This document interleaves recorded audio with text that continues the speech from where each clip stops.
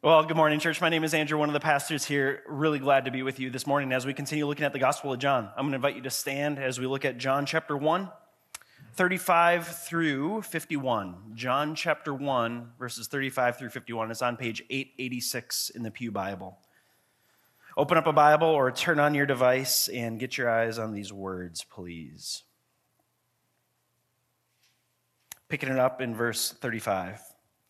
The next day, again, John was standing with two of his disciples, and he looked at Jesus as he walked by and said, "Behold, the Lamb of God." The two disciples heard him say this, and they followed Jesus. Jesus turned and saw them following, and he said to them, "What are you seeking?" And they said to him, "Rabbi," which means teacher, "where are you staying?" He said to them, "Come, and you will see." So they came and saw where he was staying, and they stayed with him at that day, for it was about the 10th hour. One of the two who heard John speak and followed Jesus was Andrew, Simon Peter's brother. He first found his own brother Simon and said to him, "We have found the Messiah," which means Christ. He brought him to Jesus. Jesus looked at him and said, "You are Simon, the son of John. You shall be called Cephas," which means Peter. The next day, Jesus decided to go to Galilee. He found Philip and said to him, "Follow me." Now Philip was from Bethsaida, the city of Andrew and Peter. Philip found Nathanael and said to him, "We have found him of whom Moses in the law and also the prophets wrote, Jesus of Nazareth, the son of Joseph." Nathanael said to him, "Can anything good come out of Nazareth?" Philip said to him, "Come and see." Jesus saw Nathanael coming towards him and said of him, "Behold, an Israelite indeed, in whom there is no deceit." Nathanael said to him, "How do you know me?" Jesus answered him, "Before Philip called you, when you were under the fig tree, I saw you." Nathanael answered him, "Rabbi, you are the Son of God, you are the King of Israel." Jesus answered him, "Because I said to you, I saw you under the fig tree, do you believe?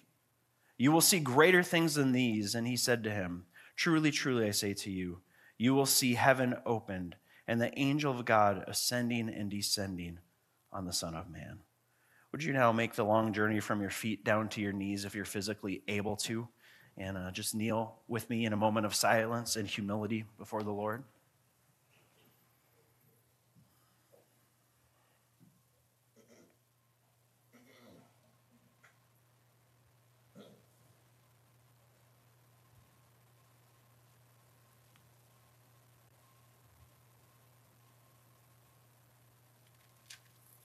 Lord, as we sing this morning, we fall upon our knees in repentance and submission.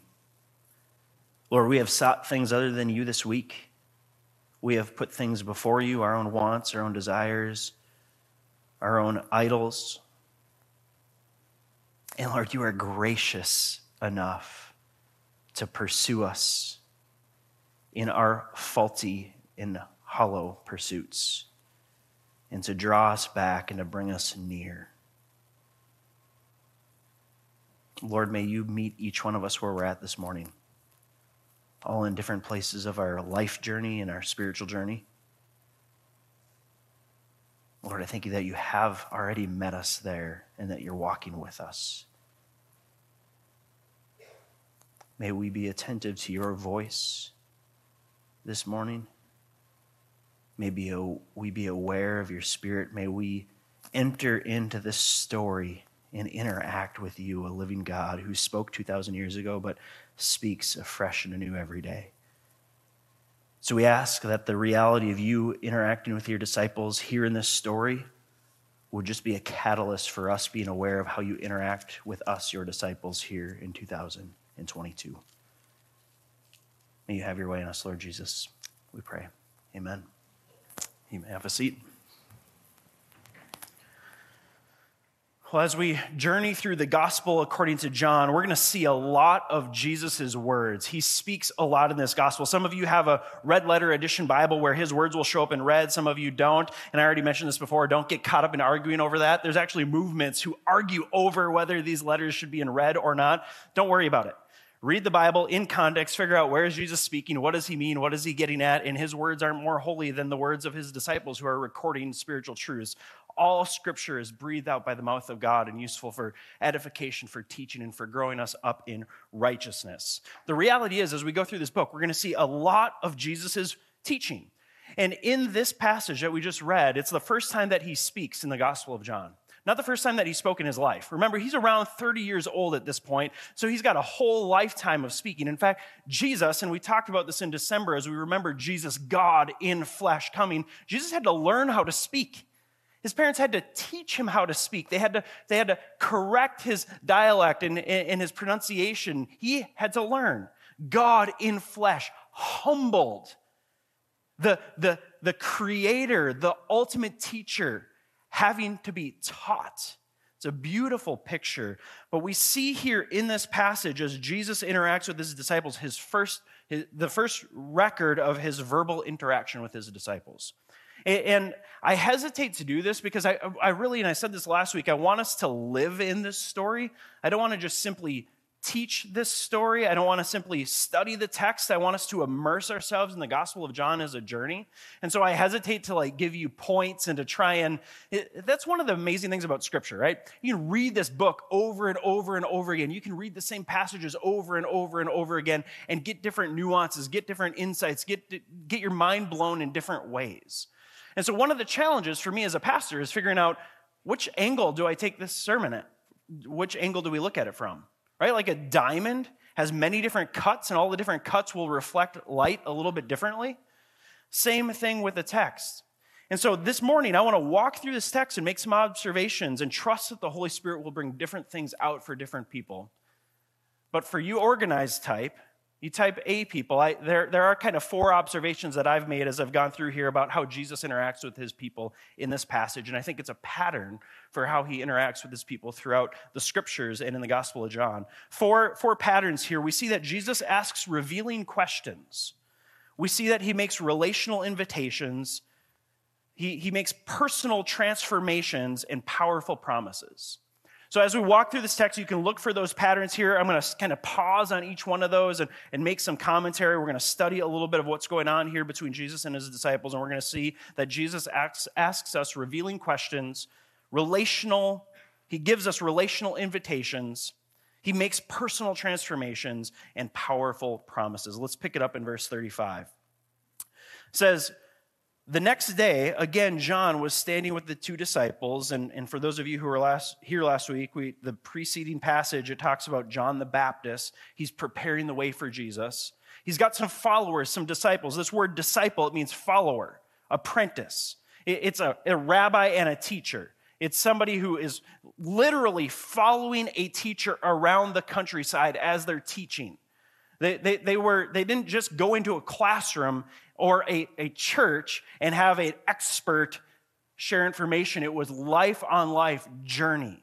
That's how it worked in the first century. These rabbis, these teachers would have disciples who would come along with them and follow them and observe them, and they would teach along the way. They would point out things that were happening as they taught. And John the Baptist had some disciples, some people following him. If you remember in the preceding passage, he was saying, don't look to me.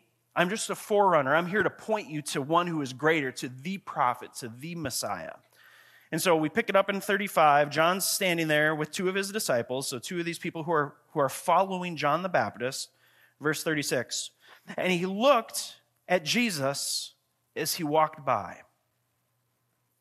So John the Baptist is out there with his disciples. They're out in the wilderness. They're out in the desert, by the lakes, going from town to town, and Jesus comes by, and John the Baptist pauses, and he says, behold the Lamb of God. That phrase was used up in verse 29 when John the Baptist says, behold the Lamb of God who takes away the sin of the world. And the whole point of last week's sermon was to pick up on John teaching us to behold the Lamb of God, behold Jesus, get our eyes fixed upon Jesus. This word behold means to stop, to look, to see, to pay attention. It's the equivalent to if a pastor happened to notice you falling asleep during a sermon. Never happened, right? And he was like, hey, wake up! And you startled. That's what John is doing here. Hey, pay attention. This is the moment. There's something different, something unique, something special happening here. Don't miss it. Behold the Lamb of God. And we talked about what the Lamb of God meant more last week. So if you missed the sermon last week, you can go back and listen to that to understand that phrase and that title, Lamb of God. It says, the two disciples heard him say this, and they followed Jesus. They did exactly what John the Baptist wanted them to do as he was preparing them.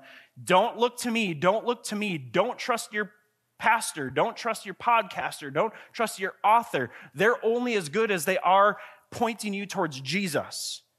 If the buck stops with them, if it's kind of a cul-de-sac around a pastor, an author, a podcaster, a spiritual leader, be careful, watch out. They're probably starting a cult. They're probably going to use you and abuse you and hurt you and destroy you and cause you to question your faith. John the Baptist isn't doing that. He's saying, I am a conduit. I am preparing the way for the one, the way, the truth, and the life. His name is Jesus. And so these disciples, they pick up on that, and it says that they saw Jesus coming, and they followed Jesus. They left John the Baptist, and they got in line with Jesus. Verse 38, and Jesus turned, and he saw them following, and said to them, what are you seeking? The ESV translates it as, what are you seeking? I really like the NIV in this translation where it says, what do you want? What a great question. What do you want? These disciples leave John the Baptist, they get in line, they start following Jesus, and he turns, and his first words to them, what do you want? This is the first revealing question that Jesus asks. And you can take this two ways. One is just a normal question, right? Picture yourself in this scene. I mean, if you're walking down a road somewhere and two random people start following you, you're going to run. You're going to look behind. Maybe you recognize them, right? You might turn and say, what do you want? What do you need? What are you after? That's what Jesus does. And there's this a real earthiness, just this practical response. What are you seeking? What do you want? But there's a deeper spiritual meaning to this question. There's this just practical reality of this is how life works, but there's something deeper going on here. Jesus pauses and he asks them, what do you want? This is an incredibly revealing question that is super important and necessary for us to consider. Whether you're a new believer, a new follower of Jesus, whether you've been following Jesus for all of your life, whether you're a non-believer, you're not a follower of Jesus, but you're curious, you're here because you're curious about this, Jesus would have us assess our desires, our motives, and our wants for life and from him. That's what Jesus is doing here. He's looking at them and saying, what do you want? The deeper meaning of that question isn't just, why are you following me? But it's like, what are you after as you're following me, right? That might be the same question you ask people who jump in line and follow after you, like, are you trying to pickpocket me? Are you trying to follow me to my house? Are you trying to follow me into my car? What do you want from me? What's your motive? What's your desire? What leads you to change your direction and follow me? And us humans, we are experts at suppression and deception. We're experts at suppression and deception. I think what Jesus is doing here, this is a revealing question where he's trying to get at our heart, at our motives, at the things that are going on deeper inside of us. Because the disciples in the first century, just like you and I today, were experts at suppression and deception. Oftentimes we suppress our own desires. Especially if you've grown up in a religious environment, sometimes we don't ask the question, what do we want? Right? You can't ask that question. You ask the question, what does God want? And so sometimes we genuinely say, I want what God wants, but sometimes we disingenuinely don't even ask what we want. We don't even assess our own hearts, our own motives, our own reasons for following God. And then we're also experts at deception.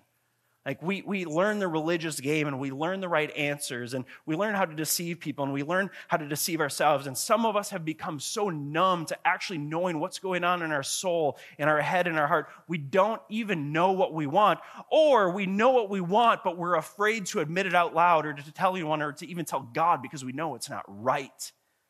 We know it has mixed motives. And so Jesus, as he interacts with his disciples, one of the first questions, as you join this journey of following Jesus, is Jesus going to be asking you this question, what do you want? assessing your motives, trying to get you to think deeper.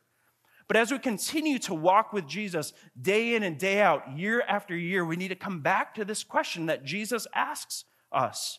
What do you want? We can see this evidence of our suppression and deception all over in culture, right?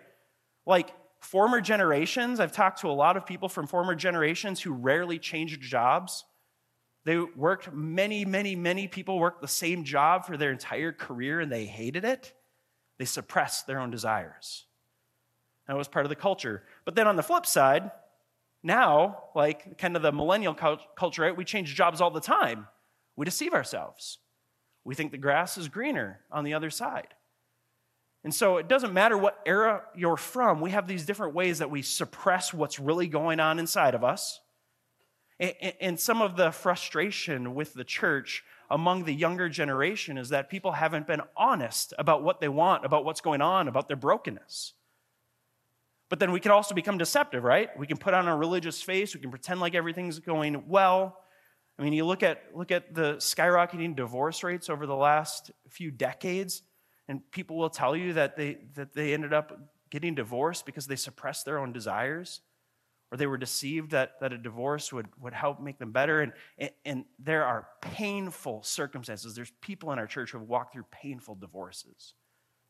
And God is for you. We are here for you. This is a family journey. But we know that this brokenness of life, it's an evidence that we are really good at suppressing what's really going on inside of us, deceiving ourselves and deceiving others. And so Jesus invites you and I to ask this question. What do we want? What are we seeking? And in this religious environment, many of us don't consider it. When I went on sabbatical last summer, I was wrestling through this, and I've shared this story. I'm not going to belabor the point. I've shared the story a lot, but I went up the first couple days on sabbatical. I went up to a hermitage to spend time with God, and I went up there, and I wrote in my journal. First day, I wrote in my journal, God, what do you want for me, and what do you want from me? In my religious mindset, God, what do you want? I'm about you. I'm about what you want, and certainly that's important. But I had a one-way relationship with God. I had never considered that he might ask me what I want. So I went out on this hermitage, this silence and solitude retreat, and I felt I felt like God was saying to Andrew, what do you want? And I've shared this before. I wanted to go fishing and eat brats. And so God was like, let's go fishing and eat brats. And it was amazing. I had planned on fasting and praying. And he was like, let's eat and let's fish. It was great. And I came back from that and I met with the spiritual director and I was wrestling through that. I actually didn't even share the story with him yet. I went and I sat down with him and we spent a few minutes in silence. And then he goes, Andrew, what do you want? I'm like, why'd you ask me that? He's like, because I think it's important. And he had no clue that I had this experience with God up at the hermitage. Then I met with a mentor a little while later who said, what do you want? And my instinct was to correct them. It doesn't matter what I want. It only matters what God wants. I'm a servant of his. Absolutely true. But again, I had created my relationship with God to be one way where it's just, I'm his servant, I'm his servant, I'm his servant. God, you are boss, tell me what to do. And Jesus in the Gospels actually says, no longer do I call you servant, but I call you friend. This doesn't take away the reality that we're still his servant, but it's not a one-way relationship. Relationship requires give and take. It requires two ways. And Jesus here comes and he asks the disciples, what do you want? This led me, so I wrote that down in my journal. Okay, what do I want? And I had to assess that. This is a revealing question. I had to actually dig into my soul, dig into my heart, and figure out what I really wanted. Did I still want God, or do I want the world? And you will not grow as a Christian if you're not constantly assessing that. What are you seeking? What are you after? And you're going to find often that there's days and moments and seasons of your life where you actually value things more than God. And God, in his love and his grace, he will correct you. That's what he's doing here with the disciples. He's testing their motives. He's questioning them. He's not testing them as far as like, if you get the answer wrong, you're not allowed to follow me, because they get this answer wrong over and over and over again throughout the Gospels. That's what we'll see as we journey through this together. What he's doing is he's trying to get them to think deeper, to go deeper, to ask these revealing questions, to get to know their soul, to get to know their motives, to get to know their desires so they can bring it into the light. This question that Jesus asked, what do you want? The right answer is Jesus, on his terms, not ours. See, one of the tensions throughout this gospel is that the disciples, they all had mixed motives for Jesus. They wanted him to be a political ruler, a king. They wanted him to bring freedom for the Jews from the Romans. And Jesus, right from the beginning of his interactions with them, is trying to bring them deeper. It's not just about your physical, earthly circumstance. You can't use me to get your way.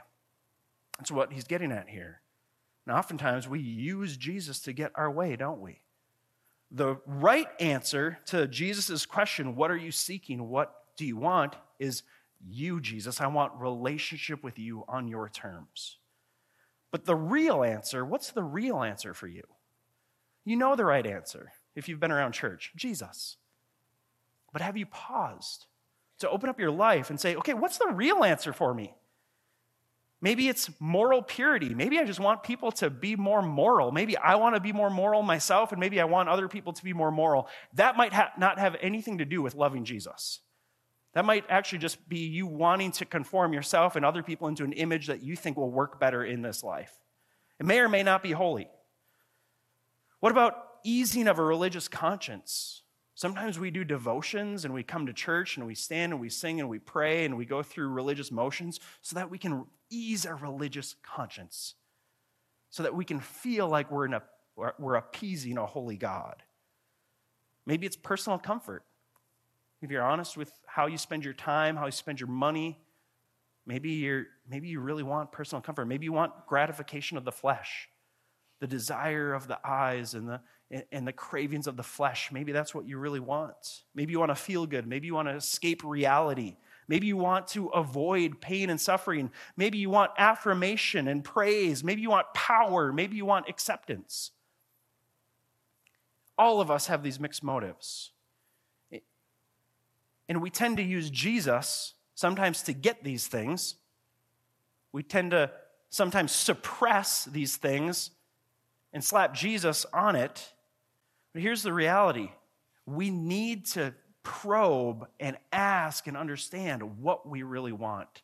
And if it's wrong, we confess it. You don't try to deny it and say, no, I actually want Jesus more than I want comfort. Say, no, Jesus, I want comfort. And that's wrong. It's not wrong to want comfort. Okay? It's not wrong to want affirmation and praise or even power in the right way. Some of these things are God-given, but what Jesus is doing here as he interacts with these disciples, he's saying, what do you want the most? The right answer is relationship with Jesus on his terms, not using Jesus for our agenda. And so we probe that, we assess that, and if our motives are wrong, if our wants are wrong or misaligned, we confess it. Plain and simple. And if they're right, we pursue it. And it's going to be a mix of both. Jesus invites us onto this journey of asking these revealing questions, getting to the heart. Let's keep going. Middle of verse 38. So he asked them, what are you seeking? And they said to him, Rabbi, which means teacher, where are you staying? We don't know exactly what their motives were at this point. They definitely were intrigued with Jesus. That's how the journey of following Jesus starts, with intrigue, wanting to know more. They wanted to spend time with Jesus and build a relationship with him. So they say, where are you staying? He said to them, come and you will see. Here's that first relational invitation. Jesus invites anyone who would be intrigued with him, who's curious about him, whether you haven't yet decided to follow him or whether you have been following him for your years. He's saying, come with me.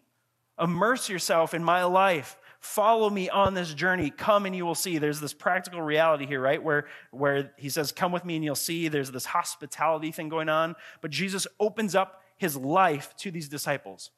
He doesn't say, come and join me next Sunday at 10 o'clock to hear a talk and I'll teach you. That's not to say that this is wrong or bad, but it's insufficient for the journey of following Jesus.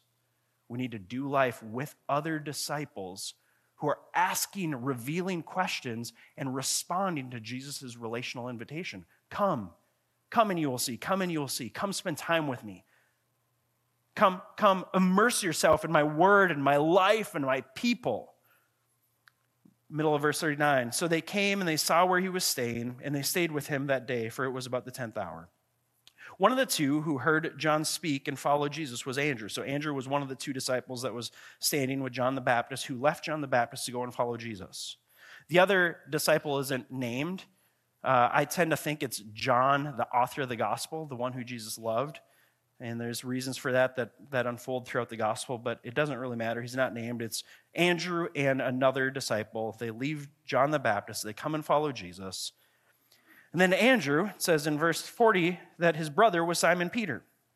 Verse 41, he first found his own brother Simon, and he said to him, "We have found the Messiah," which means Christ. So from this very initial interaction with Jesus, Andrew is convinced that Jesus, he's at least in that moment convinced. And throughout the story, they're going to question, they're going to doubt. Welcome to the journey of following Jesus. It's not linear. It's not like I believed and now I'm good, right? We know this. We see this in the disciples. It's amazing. There's enough belief, there's enough trust, there's enough faith. Remember that word that we talked about last week, pistis. It's the word for belief. It's used 84 times in the Gospel of John. It means to have faith in or to trust. So there's enough faith, there's enough trust in Andrew to go and find his brother Simon, whose name becomes Peter, and to tell him that this Jesus guy, he's the Messiah, he's the promised Savior, he's the anointed one that was talked about and prophesied in the Old Testament. He's here. God's promised deliverer is here.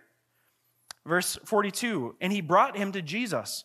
That's a great response, by the way, for disciples, followers of Jesus. When we find Jesus, when Jesus asks us these revealing questions and we begin to get to know ourselves and we begin to probe the depths of ourselves, and then we hear Jesus' invitation to come and follow him, we go and find others and say, I have met this man who reveals my soul and heals my soul, and he has invited me onto this journey in life that gives me purpose and meaning. You should come and meet him too. That's what Andrew does. He goes and tells his brother Simon, and Simon comes, verse 42, and he brought him to Jesus, and Jesus looked at him and said, "You are Simon, the son of John. You shall be called Cephas," which means Peter. Here's this personal transformation coming into play. Throughout the gospel, as we see Jesus interacting with people, he's going to speak words of truth and transformation over them. Says, Simon, you are not who you think you are. You are not who the world thinks you are. You are something greater. I have a different identity and purpose for you. Jesus may not come to us and change our names, but he comes to us and he gives us a new identity and purpose. He transforms you and I personally. Any disciple, any apprentice, any follower who would come to Jesus and honestly assess themselves and receive his relational invitation to follow him, to walk with him, to come and see who he is, he looks them in the eye and he says, here's who you truly are. Your identity is not wrapped up in the world. Your identity is not wrapped up in your family of origin. Your identity is not wrapped up in the expectations that other people have of you. See, Simon, he was the son of a fisherman. There were expectations. There was a pattern of life. There was a family of origin who shaped him and formed him. And Jesus looks him in the eye and he says, you from this point on shall be called Peter, which means rock. And Jesus later will tell him that upon you I will build my church. Well, upon his confession that Jesus is the Messiah, he builds his church. And this man, this common fisherman, likely less literate than many of the people around him, feeling like he kind of had a narrow path in life, Jesus transforms him from the inside out, uses him for something amazing that he could never do on his own. Keep going, verse 43. The next day, so that's one day, Jesus interacting with his disciples. We see these revealing questions, these relational invitations and personal transformation that he makes. Verse 43, the next day Jesus decided to go to Galilee, and he found Philip and said to him, follow me. Another relational invitation. Follow me. walk with me, come with me, track with me. It's this invitation to a journey, to learn from Jesus by observance and immersion, not just sitting in a classroom and studying about Jesus, but being with Jesus. It's an invitation to intimacy. Follow me. Do life with me. The highs and the lows, the ups and the downs, the questions and the doubts. I want it all. I want to eat with you. I want to drink with you. I want to be with you. That's the life of Jesus with his disciples. It's communal. It's relational. He says, follow me. Verse 44, now Philip was from Bethsaida, the city of Andrew and Peter. Philip found Nathanael and said to him, we have found him of whom Moses in the law and the prophets wrote, Jesus of Nazareth, the son of Joseph. We found the one that the Old Testament points us to and proclaims and tells us about. I love Nathanael's response, verse 46. Nathanael said to him, can anything good come out of Nazareth? See, Galilee and Nazareth, these towns, and Canaan, these towns were near each other and they were rivals. I grew up in Grand Marais, Minnesota, up on Lake Superior, and us Grand Marais people think Grand Marais is pretty awesome. But to get to Grand Marais, you have to drive through Silver Bay. You know what's not awesome? Silver Bay.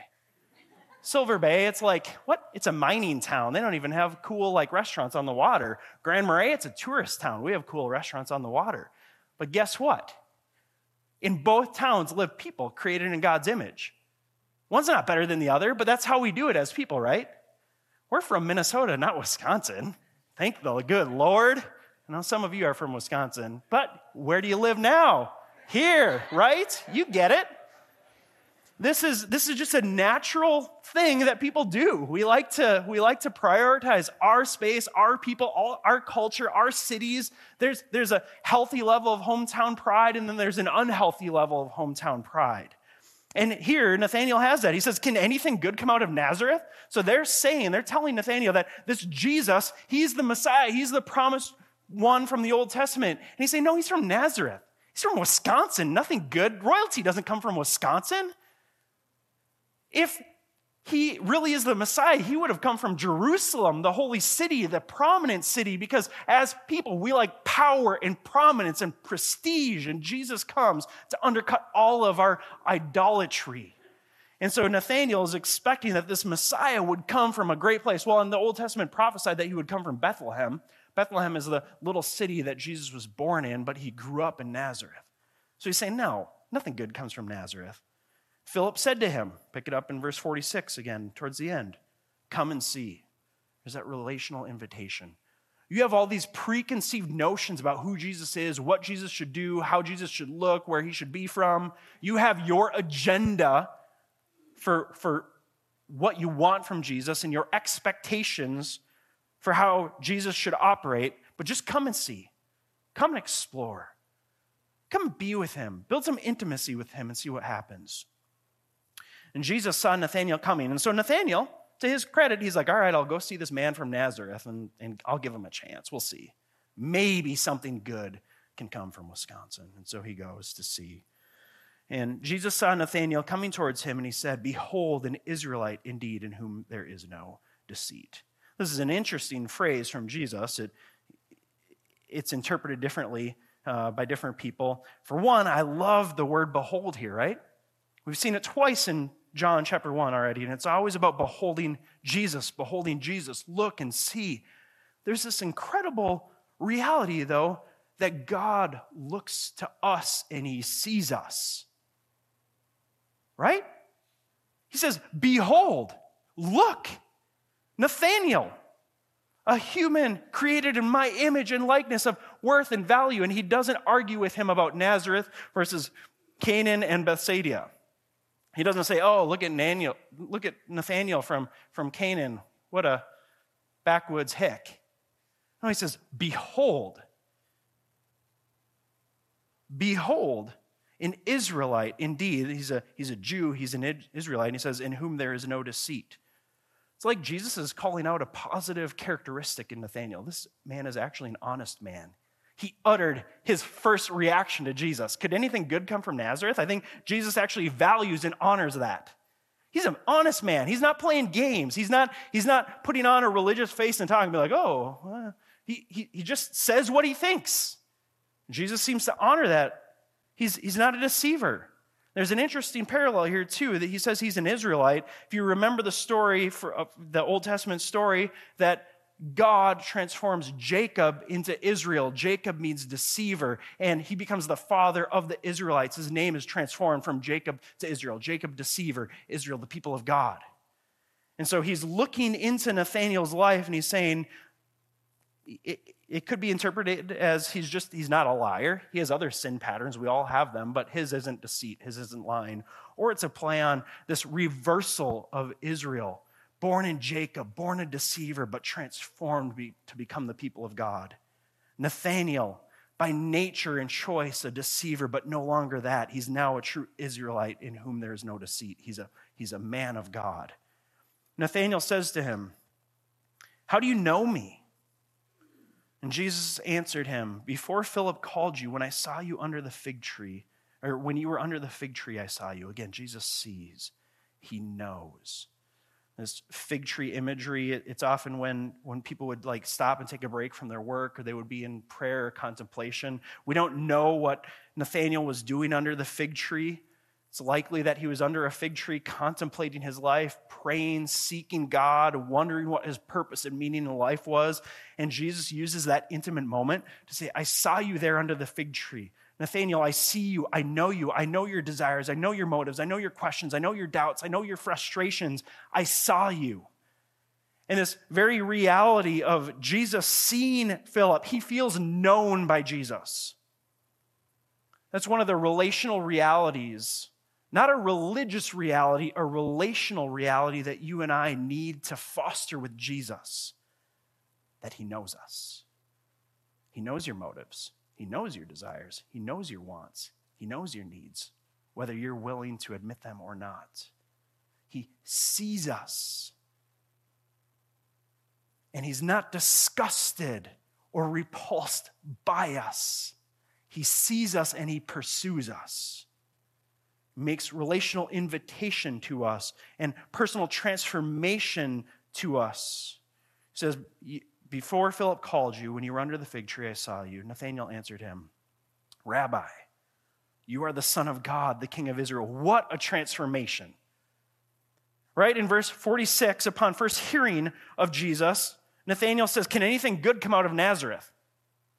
And then after this interaction with Jesus, after Jesus sees him, after Jesus affirms who Nathanael really is and sees him for who he really is, he responds by saying, "You are the Son of God, the King of Israel." Through this process of revealing questions, relational invitations, and interacting with Jesus, Nathanael is transformed. Verse 50, Jesus answered him, "Because I said to you, I saw you under the fig tree, do you believe?" Here's the second important revealing question in this text. Why do you believe? That's what Jesus is asking Nathanael. Why do you believe? Is it just because I, in a supernatural way, read your mail to you? I checked your search history. I saw you underneath that fig tree.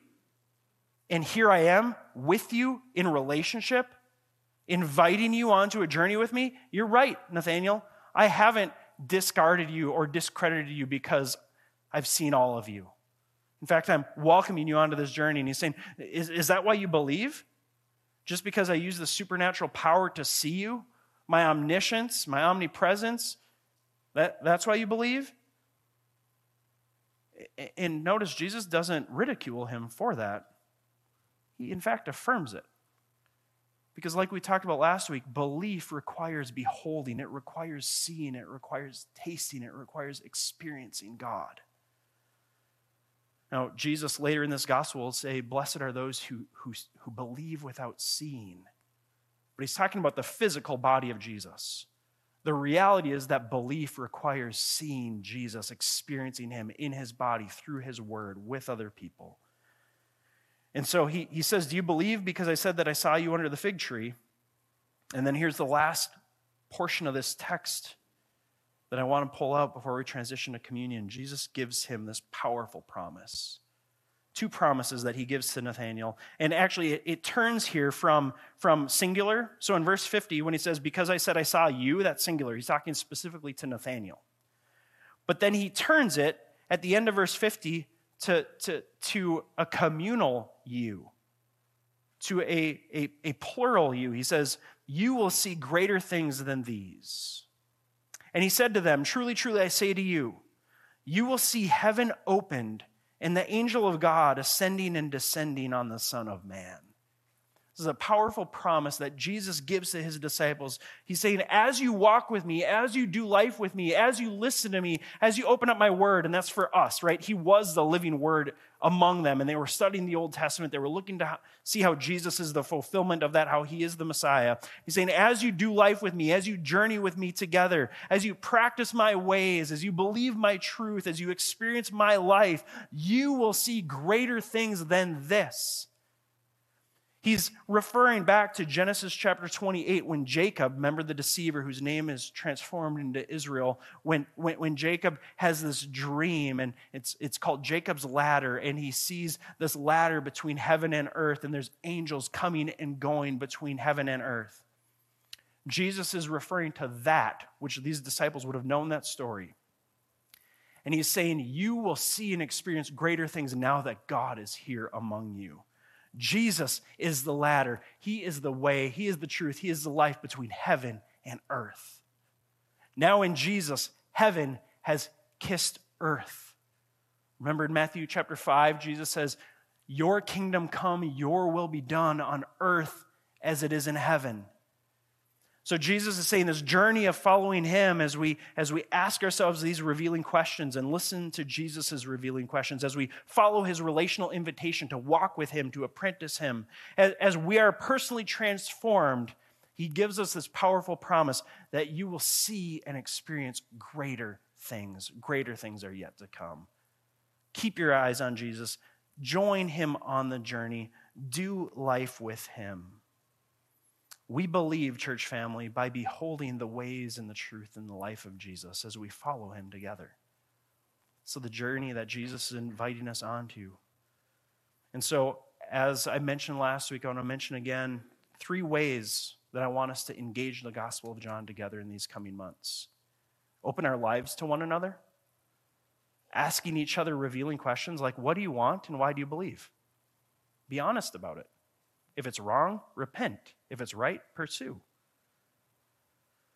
Open the Word, open the Gospel of John with one another, and then wait and watch and see what God does. And I am convinced we will together grow in practicing the ways of Jesus, believing the truth, trusting the truth of Jesus, and experiencing his life together. I'm going to pray, and then we're going to transition to communion, which is a way that we behold Jesus weekly at Park Community Church.